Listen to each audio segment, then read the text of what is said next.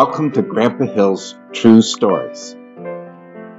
These stories are for my children, my grandchildren, and all children. You can hear one of them down there in the playroom. And I have 1, 2, 3, 4, 5, 6 grandchildren listening to the story. 7 grandchildren listening to the story, and their mother, and their mother's mother, who would be my wife and Grandma Hill. So this story is called Hospital Incident Number 1. It is about staying with your children. That's the main point. So this is a health story. And this is what truly happened to me, to Grandma Hill, and to your mother, Patricia. My hope is that it never happens to anyone. That you do not run into the troubles that we ran into.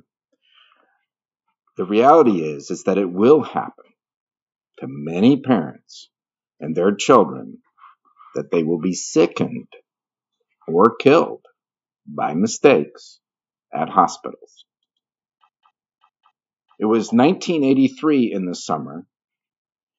We were invited to a wedding in Michigan, and Mary Lee, Grandma, didn't want to go to the wedding.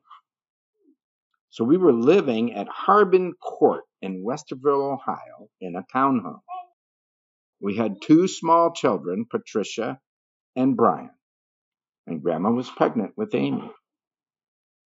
So I wouldn't go and leave her with the children, so we decided I would take Patricia, who is 2 years old, and Brian, who is almost 1 year old, with me, and go to the wedding. I would have some help at Barb Galt's house, where we would stay in Walled Lake, Michigan.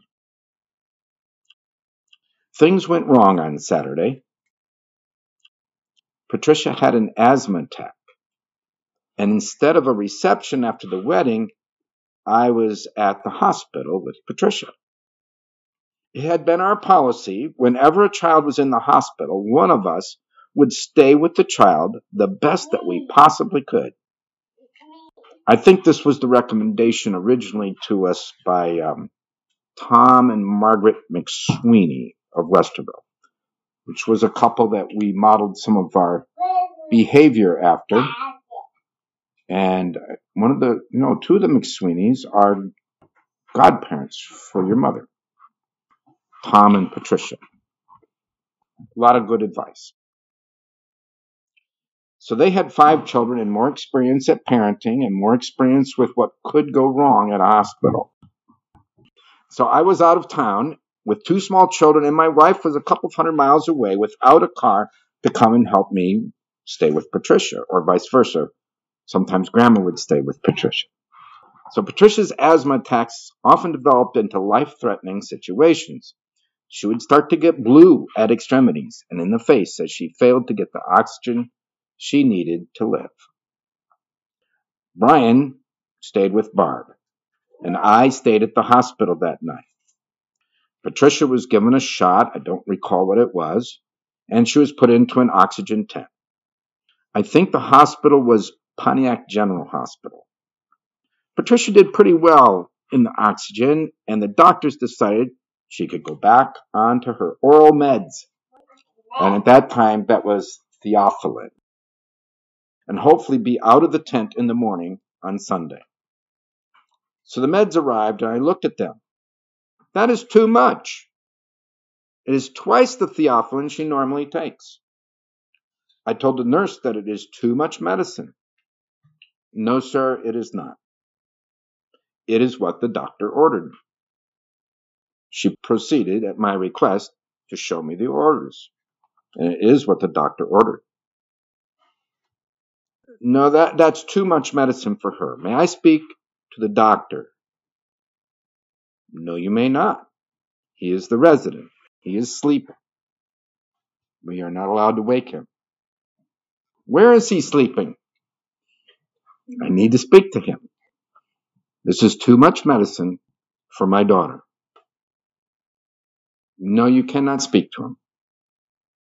Then get somebody else to speak to him. These orders must be changed or explained to me. This was a big deal to me. I thought Patricia's well-being and possibly her life depended on her not getting too much medication.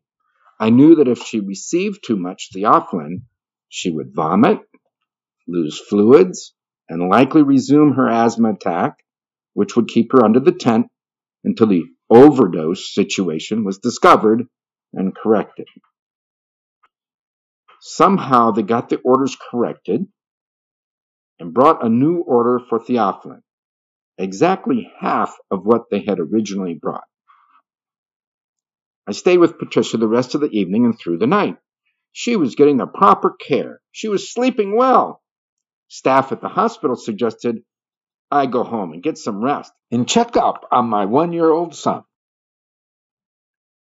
My thought was, you don't get it. We just missed getting overdosed at a critical time of recovery, and I have no confidence that something else might not happen in the night. My statement was, can I have a couple of pillows and a blanket for the recliner? After Patricia had a peaceful night, the tent was removed and she was breathing fine.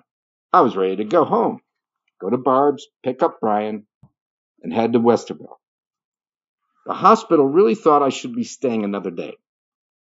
Patricia seemed fine. I told the hospital we were leaving.